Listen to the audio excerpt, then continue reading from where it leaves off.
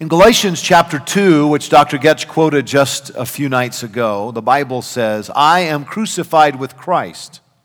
Nevertheless, I live. Yet not I, but Christ liveth in me. How many of you believe that Christ is living in you today? That was a little weak. That was sort of like a Methodist church with a lady pastor. Let's try that again. How many of you believe that Christ is living in you today? Amen. That's better. That was 7th grade adolescence, amen, but I'll take it. The Bible says, Christ in you, the hope of glory. I believe that Christianity could be defined this way: Christ living through you. Christ living through you. Christianity is Christ in you, Christ living through you. Students, you were created to be inhabited. You are referred to in the Bible as a vessel, and the Bible says that you and I are to be vessels unto honor. And God created you to be inhabited.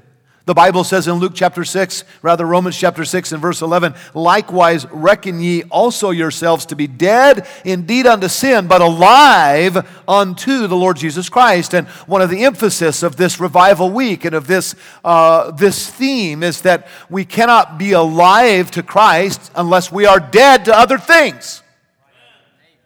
You cannot be filled with the Spirit unless you are emptied of self. And so there are those who do not like preaching against sin or specific sins. They are struggling with the idolatry of rock music or CCM music. It is their idol, and if you talk about it, they just get frustrated because it means so much to them.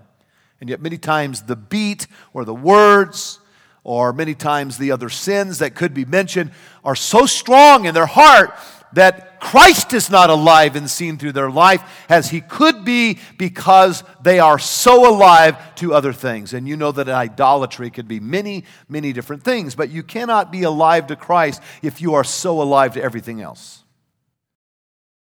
And so the Bible tells us that we must reckon ourselves dead indeed unto sin, but alive unto God through our Lord Jesus Christ.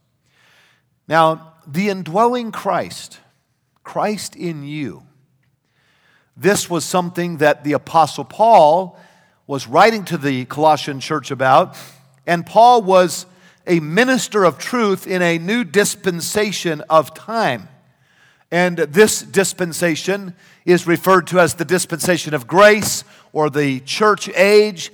And this idea of Christ in you was not emphasized so much in the Old Testament. And yet Paul the Apostle is now saying, listen, Christ is in the Gentiles as much as in the Jews. And this is a new dispensation. This is something that was being revealed to them. That dispensation continues to this very time today. Now, as we consider the dispensations briefly of the law versus the dispensation of grace, under the law, God demands righteousness from man under the law. Under grace, God gives righteousness through Jesus Christ. He hath made Him to be sin for us who knew no sin, that we might be made the righteousness of God through Him. So this was new territory. This was a mystery that was now being revealed to the early church. And that was that whereas primarily in the Old Testament, righteousness was something that was seen as being earned, now righteousness is something that is given to the man or woman or boy or girl who would receive Jesus Christ as their Savior. And this matter of grace, this age of grace, began with the death, burial, and resurrection of Jesus Christ. That was the new dawn of the new covenant that we celebrate, the new covenant of Jesus Christ. John 1:17, for the law was given by Moses, but grace and truth came by Jesus Christ. And so we live in the age of grace, and it was given to us not by a church, but by Jesus Christ. So this indwelling Christ is a new invitation that Paul is sharing in the first century. It was also a mystery that was not known prior, but was now revealed. In fact, notice if you would in verse 26, the Bible says, even the mystery which hath been hid from the ages and from generations. Now, a mystery is a sacred truth previously concealed. So the Apostle Paul is giving revelation from God. A sacred truth that had been concealed prior is now being made known to the first century Gentile world. In Ephesians chapter 3, by way of introduction still, the Bible says, for this cause I, Paul, the prisoner of Jesus Christ, for you Gentiles, if ye have heard of the dispensation of the grace of God. Some of you thought that was just an independent Baptist word. You'll find a lot of our independent Baptist words are actually Bible words. The dispensation of the grace of God. That term is found in the Bible, Ephesians chapter 3 and verse 2, which is given to me, you word, how that by revelation he made known unto me the mystery, as I wrote afore in a few words, whereby when ye read, ye may understand my knowledge in the mystery of Christ. So the mystery is that today God is uniting Jews and Gentiles together, and that Jesus is indwelling them personally, and that they can be alive in Jesus Christ. And so, what a wonderful dispensation, what a wonderful mystery that has been revealed to us. But how can we experience the abundance of Christ in us? You've seen it. You've seen people that say Jesus is living in them, and yet they fornicate, and yet they are not faithful in church, and yet they gossip. And sometimes one must wonder, hey, where is the resurrection power that we sing about? How can that be? Obviously, they were not alive to Christ. They were not living His presence, practicing His presence, acknowledging the power that was within them. And this is what we want to learn about this year. How can we experience resurrection power? If the resurrected Christ lives in you, if you're going to lead a bus child to Christ and say, would you like to accept Jesus Christ into your heart? If Jesus Christ, the resurrected God, takes up dwelling place in your life, do you not suppose that we should be new? Different? Well, how does that work? I want you to jot just a couple things down. First of all, I want you to see that God has called us to be alive in His presence. Alive in His presence. Christ in you. The Christian life is a personal walk with Jesus Christ.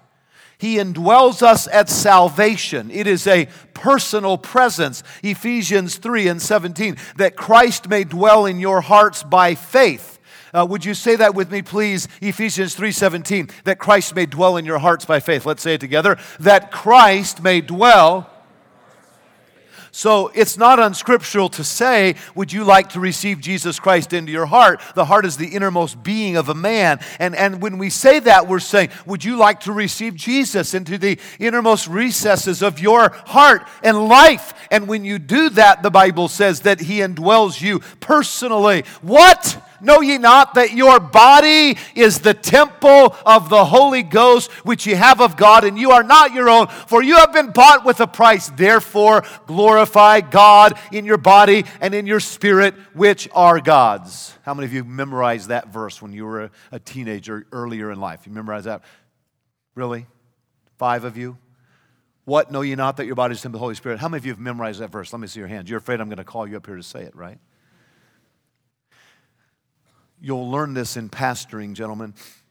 It's not always the new things you're always teaching people. It's getting them to come back to the basic things they learned in Sunday school. And I want to remind you today of one of those basic things. That if you're saved, the Lord is living in you right now. Your body is the temple of the Holy Spirit. Are you sensitive to the one that is indwelling your humanity? Are you sensitive to the one that is indwelling your humanity? How many of you are in love today? Anybody want to admit it? A couple of you? All right. How many of you have observed somebody since you got here that is in love? Anybody want to mention that? All right. Isn't it weird? It's like they can hardly, pardon this expression, go to the restroom without permission. They don't want to not get to the dining room just on time because they don't want to offend Gertrude.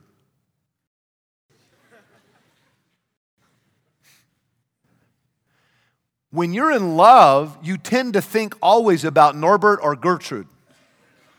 I really need to use the restroom, but I told her I'd be right here at 12, but I really need to use the restroom, so I'm just going to stand here in pain because I don't want her to think I don't love her. What I'm saying is, when you're in love, you inconvenience yourself to make sure that you're on time and where you're supposed to be.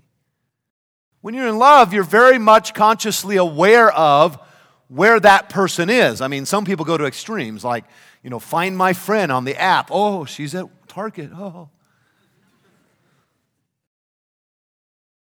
You're aware of the whereabouts and the presence of people that you love. And when they are there and you're in love, you do hold the chair and you do mind your manners. And there's something different about you because this is the person that's so special to you.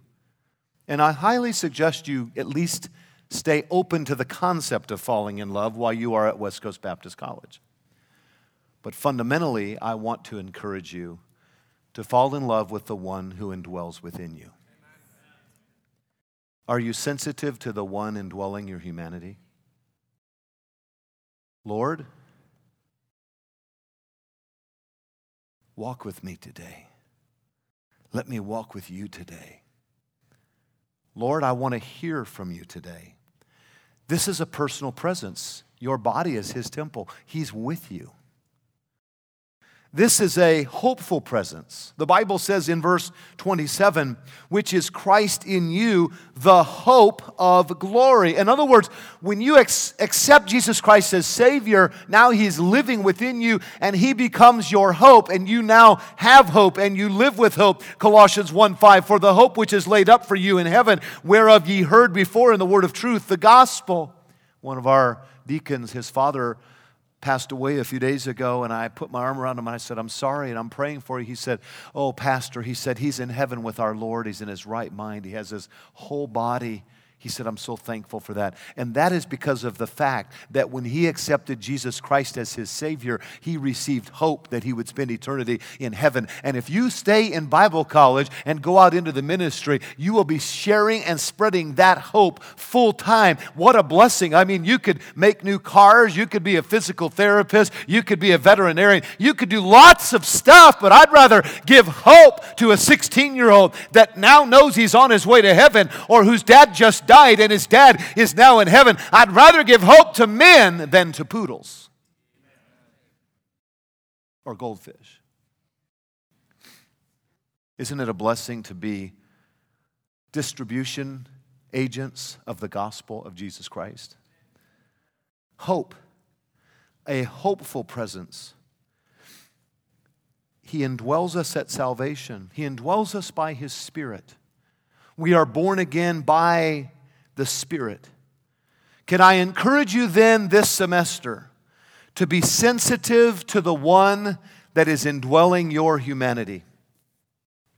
Be sensitive to the one that is indwelling your humanity. If you're saved and God is living within you, then recognize him. Look it. If I walked in here just from that door on the side over there, if I saw Brother Shepherd, I wouldn't do this like maybe some of you guys do. Or if I saw Dr. R, I'd not do that. I'd not walk by Brother Getch and he's sitting right there and I'm acting like he's not there. That's rude. And I love these men. And when I see them, I want to say hi to them. It'd be ridiculous just to act like they weren't there. You don't do that to your roommates. You don't do that to your boyfriend or girlfriend. You don't just walk right by them. You recognize them. So why do we treat Jesus like he's not there? When you sign out on the sign-out sheet, when you rise up from bed, when you go to work, why is it all of a sudden we act like Jesus, He's not at Michael's warehouse, and I'll remind you, he's very much at Michael's warehouse. If you're there and you're saved, he's with you. Oh, that he would be recognized, that we would hear him, that we would speak to him. Our children got my wife a Christmas present, and they were so excited about this. It's one of these little Alexas. How many of you have one at your house? Any of you have one? And when I saw it, it didn't excite me one bit. When I saw it, I thought it's a communist plot. That's what I thought. I mean, I don't trust phones and Alexas. I mean, one time we were at Pottery Barn, my wife and I, and she was like, well, I kind of like the table that's about 5 feet long and has these kind of legs, and it's kind of like this color. I kid you not. We got in the car. I was waiting for her to come in. I turned on a news app on my smartphone, and up came the picture of the very thing she was talking about. Now, some communist was on the other end of my phone listening to that, trying to sell me that table. Now we're going to have one in our house that's listening to everything we say. It just kind of makes me paranoid. I don't know why. I say, are you guilty about something? No, I just don't like having some communist right there in my house. So I've been going up to it lately, and I've just been walking up saying, Alexa, for God so loved the world that he gave his only begotten Son, that whosoever believeth in him shall not perish but have everlasting life. I don't know who's on the other end of it, but I'm hoping they get saved. That's my plan. But you got to call out its name. And, the other day I thought, all right, I'll go along with the game. I'll try to find out what the temperature is, So I said, Siri, what's the temperature? No response. Siri, what's the temperature? No response. Finally, it said, I do not respond to that name. Then I realized, all right, little mix-up in the name there. You know what I'm thankful for? I'm thankful that I have a God that even when I can't even say words, when my heart is so heavy with groanings that cannot even be uttered, he hears me. He knows me. But I've got to recognize and acknowledge his presence. Are you acknowledging the presence of Jesus Christ within you? We must be alive to his presence. Secondly, we must be alive to his purpose. When you are alive to the presence of Jesus Christ, he will guide you into his purpose. And the Bible says in verse 28, whom we preach. May I have every man say that phrase, please? Whom, one more time, whom, warning every man and teaching every man in all wisdom, that we may present every man perfect in Christ Jesus. Now, no one who gives his life to Jesus will ever regret it. And here we see that when this understanding of Christ in us is fully coming to our understanding and awareness, and we're experiencing that, God begins to show us his purpose. And his purpose, first of all, is that we would proclaim Jesus Christ. And that is why we founded West Coast Baptist College, to equip you grammatically, to equip you historically, to equip you musically, to equip you theologically, so that you can stand and proclaim not yourself, but that you might be able to proclaim the riches and the wonder of Jesus Christ, the King of Kings and Lord of Lords. We preach. It is to proclaim. I had a guy write me a letter a few years ago and said, Dear Brother Chappell, I just want to tell you what millennials really want in church. If it's all right, I'm going to try to find out what God wants.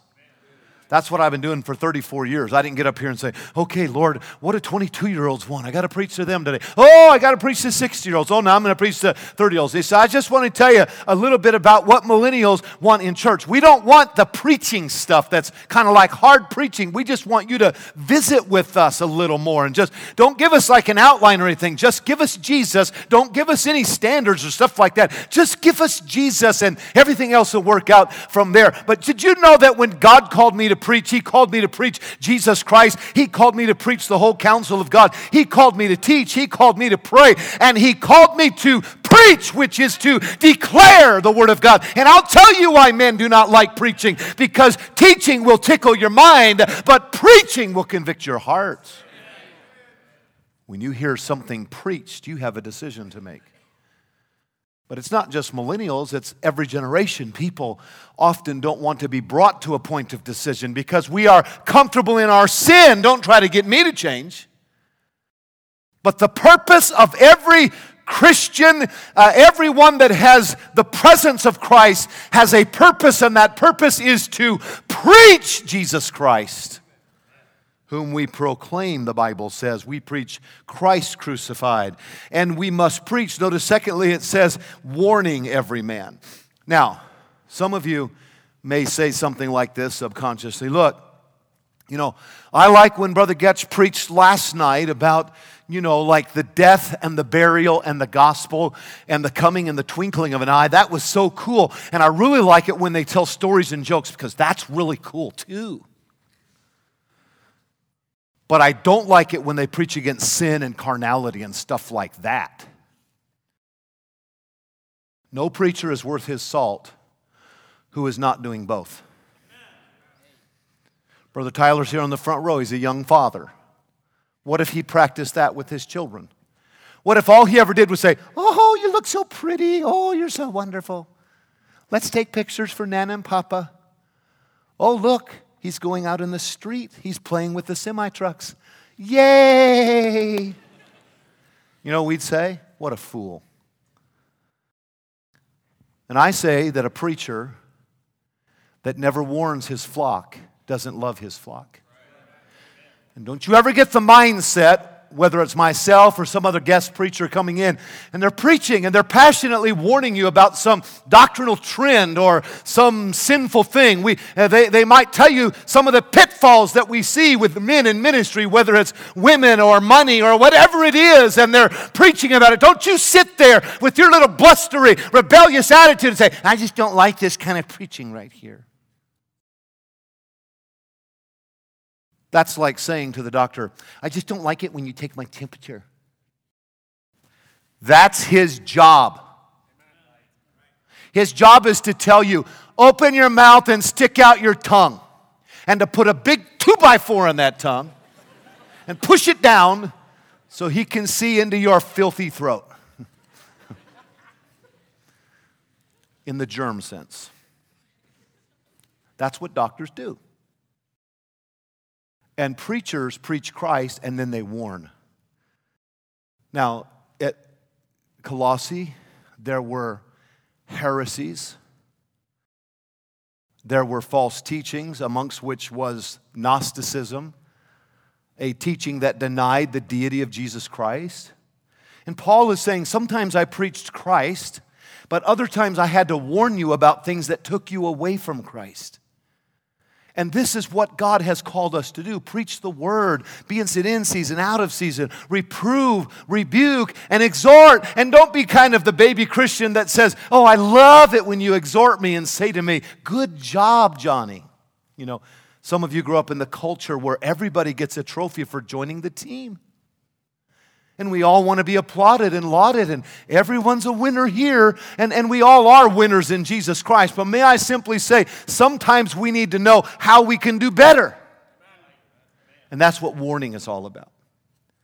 So he says we preach. Notice this. He says, secondly, whom we warn. And then notice the third word, teach. We preach, we warn, and we teach. Now, teaching refers to the imparting of truth. And in essence, this could be a summary of West Coast Baptist College. You're going to hear preaching like this in Bible Chapel. You're going to hear warning sometimes in a dorm devo, sometimes from Dr. Rasmussen or Brother Weaver. Someone's going to say, wait. Be careful about that relationship. Be careful about that false doctrine. Be careful about that singing group. We just want to warn you. Why? We have seen the direction some of those things can take you. And you're going to get preaching, and you're going to get warning, and you're going to get teaching. And I'm telling you that biblically, we need all three. Teaching is the impartation of truth. Colossians 2:7. We are to be rooted and built up in Him, established in the faith as ye have been taught, abounding therein with thanksgiving. This is a pastoral responsibility. The bishop then must be apt to teach. This is every believer's responsibility. Let the word of Christ dwell in you richly, Colossians 3:16, in all wisdom, teaching and admonishing one another in psalms and hymns and spiritual songs. That's why when I consider Christian music, I consider firstly the lyrics of a song. Are they doctrinally sound and rich in truth? Is the song obviously rooted in the Bible? Because if it's not, I'm not interested in it. And it might have God's name in it even, and it might say, something religious. It might say something about there was a spirit in the air. Oh, a spirit in the air, spirit in the air, spirit in the air. And yet it may not have really much to it when you really listen the second time. You always want to have doctrinal songs, and you want to have songs that have a strong melody and that is emphasizing the truth of the doctrine. Why? Because the Bible says that we're to admonish one another in psalms and hymns and spiritual songs, and you cannot admonish with a song that has no basis for admonishment. And I'm telling you that God has called all of us to admonish one another. He has called all of us to teach the next generation. He has called all of us to preach His Word. And so God says our purpose now, if we have a personal relationship with Jesus Christ and we're alive to His presence, then He's going to lead us to proclaim this truth to other people who do not have Jesus Christ within them. I think sometimes it would be horribly discouraging to find out some Christian college students, and perhaps even some in ministry, the only time they ever witness is when it's organized soul winning time. We ought to be looking every day for somebody to talk to about Jesus Christ. And if you're aware and practicing His presence and alive in Christ, you'll be talking about Jesus Christ. People get alive to a lot of things. Some people are alive to sports. And this Sunday night, we'll have probably a delay of the Super Bowl over in the Walther Center somewhere, and that's fine. It's wonderful. But can I tell you, this world is sick to death on sports, and many Christians will talk more this week about the Patriots than they will about Jesus Christ. And that ought not to be so. We are to proclaim. But let me tell you something else very quickly. We are to prepare people. Notice what it says in verse 28. It says, whom we preach, warning every man, teaching every man in all wisdom. Notice this, that we may present every man perfect in Christ Jesus. That we may present every man perfect in Christ Jesus. Now, the word present speaks to the fact that Paul was picturing in his mind that one day he was going to be there with those that he'd won to the Lord. Here they are, Lord. They're being presented to you, and they're perfect in you. I have two daughters, Danielle and Christine. Danielle was, she's in her 30s, of course, now, but she was a type A. She had her devotions every morning, lots of mornings. I'd walk by her room, and there she would be in her room having devotions and on her knees in prayer. And she would read Tozer when she was a junior higher and share with me about Tozer. And she would often tell me, Dad, you need to be careful. There's a man over there. I just don't like the look on his face. I think he's backsliding.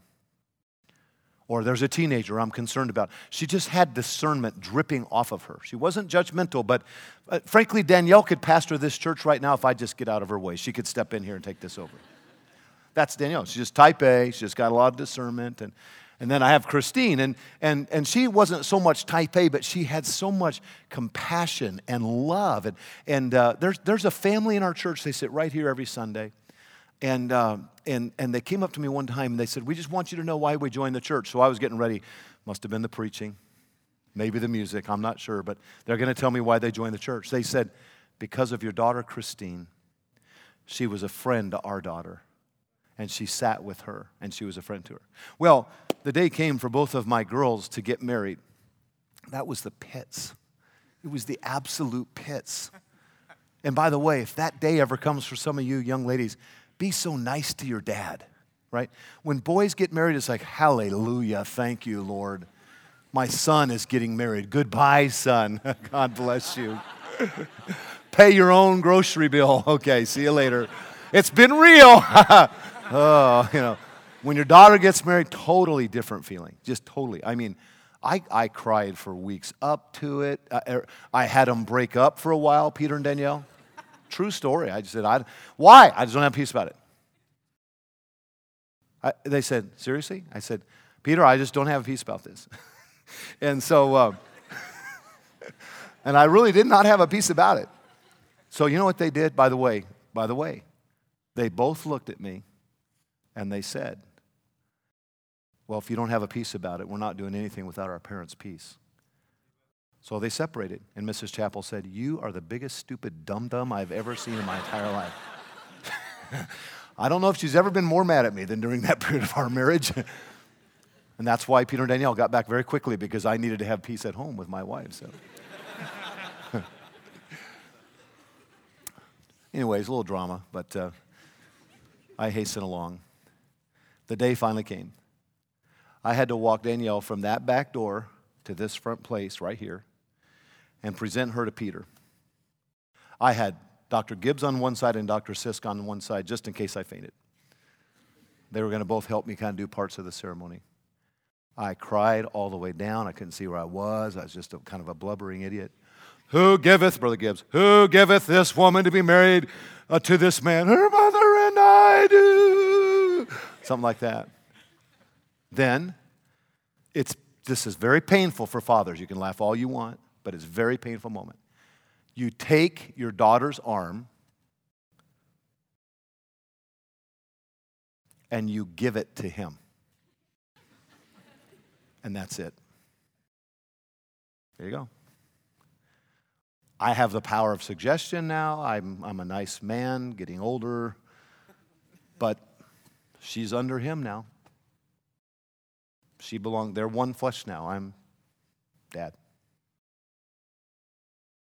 Now, we still have an awesome relationship, but at that moment, I had taught, I had led to Christ, I had invested, but at that moment, I was presenting her to her husband, a beautiful picture of what takes place with the Christian. For we, as the bride of Christ, one day will meet the Lord Jesus Christ. And Paul, now listen to me, preachers. Paul said, we preach and warn and teach because we want to present every man complete in Jesus Christ. Will somebody be there by your side when you see Jesus? Somebody that you saw accept Jesus? Somebody that is now complete in Jesus? Will you be there presenting them? Will you have the privilege? Because that is the joy of ministry. I want you to see here, we're to be alive in His presence, alive in His purpose, and then notice finally, this semester, alive in His power. Alive in His power. Verse 29, let's read this together. Ready? Begin. Whereunto I also labor. All right, find your Bibles. Let's find your Bibles. Verse 29, ready, begin. Whereunto I also labor, striving, which worketh in me mightily. Now, we see the method of our labor here. It's found in the word striving. Our theme verse for this church, Philippians 1:27, striving together for the faith of the gospel. It pictures really two men rowing in a rowboat. The Greek word sun athleo speaks of striving or rowing together, racing together. And God says that we're all in this together. And that's how we ought to view this student body. We're here to help each other, pray for each other, and work together for a great semester. That's the way it works. That's the way it should work in a great church. Everybody has their part. I went over to Santa Barbara some years ago with my wife, and someday, Dr. R, we need to go. Maybe this semester, take some students to Santa Barbara. Maybe this spring. Who's in charge of activities? Dr. Shetler? How about that? Does that sound like a good idea? A couple buses over there, beautiful day, oranges in the orange groves. I've got it in my mind right now. In-N-Out Burger right there on 101, just stop there. But you get up to Santa Barbara, you pull off on Cabrillo Avenue, you turn left there, and you pull that bus over, and you'll see the beautiful Santa Barbara Pier. Absolutely beautiful. Restaurants, yogurt shops. How many get in the picture with me? Beautiful. And right before you get on that pier, they have all these bicycles and like carts that you can rent and ride around. And so Mrs. Chappell said, "Oh, look at that. It's a tandem bike. Wouldn't that be wonderful?"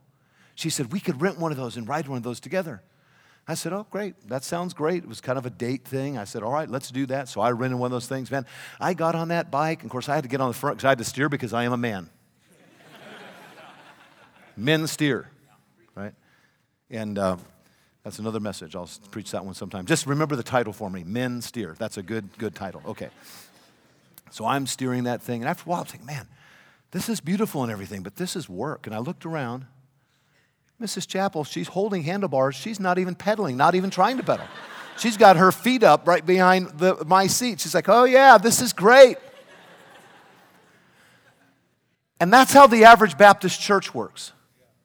Some people tithe, some people go soul winning, some people are faithful, and other people are just coasting, right?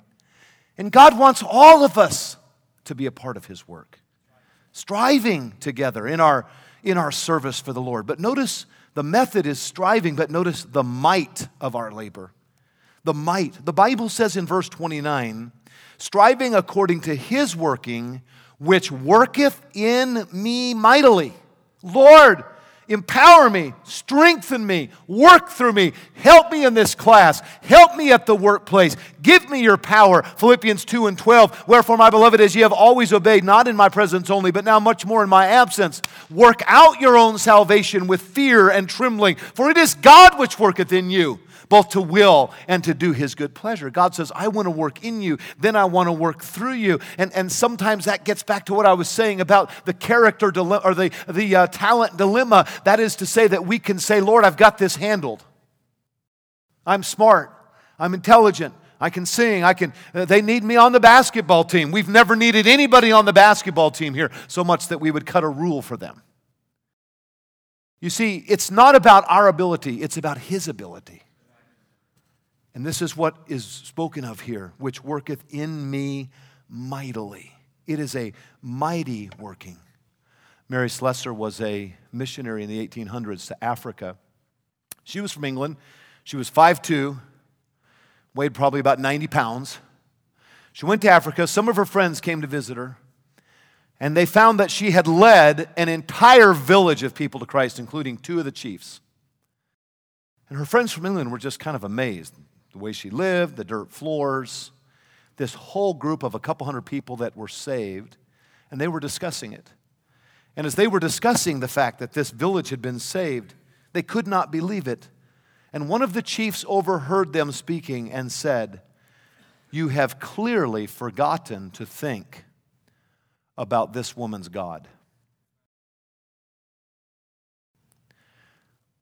There are a few of you, nobody expects you to graduate from college or be in ministry because you are, well, whatever their opinion is.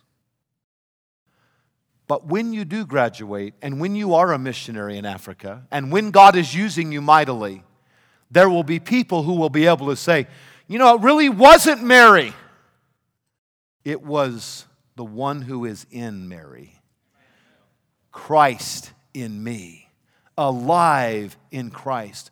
And I'm here to tell you, God can take a 90-pound female student from this college and win an entire village, while the 200-pound Hulk Hogan man from this college is off in some contemporary church, working at some gas station, doing whatever he thinks he wants to do with his life, accomplishing absolutely nothing. God is not looking today for size or talent or IQ. He's just looking for somebody that will acknowledge that He actually lives in them. Somebody that will just listen for Him. Somebody that will just talk to Him. Somebody that when they remember He's there will say, Lord, forgive me for filling up so much of my life with sports and the mundane things of this world. God, I want you to work in me. I want you to work through me. God, I want to be alive to your presence. I want to live out your purpose. I want to know your power, God. I want you to use me in this life. Is Christ in you? Is He? Are you acknowledging the one that indwells your humanity? Are you alive to Him? Do you have a personal walk with Him? If you're alive to His presence, are you seeking His purpose? Or are you doing like 1 year Bible and then I'm going to go get a job and buy a Lamborghini? Or have you actually considered that His purpose for you might have something to do with preaching and warning and teaching your generation? I'll tell you why so many do not go into the ministry. They're not alive to His person. They're not listening to Him personally. It's not that God has stopped calling preachers. It's that men have stopped answering God. You cannot answer a God that you never listened to. But if you are alive to Him personally, you can then live His purpose for your life. And you don't have to do it on your own. It is according to the power that worketh in you mightily. It is the power of God, and it can work through you in teaching and preaching and ministering. And when He does, you'll step back and say, whoa, somebody just got saved. And I know that wasn't me. That was God in me. And if you're like me, you'll get back down on your knees and you'll say, Lord, that was so awesome. Can we do it again? Could you help me, Lord, to do that again? Because I want someone else to get saved. I want to present someone else before you. Lord, use me. Are you alive to His presence?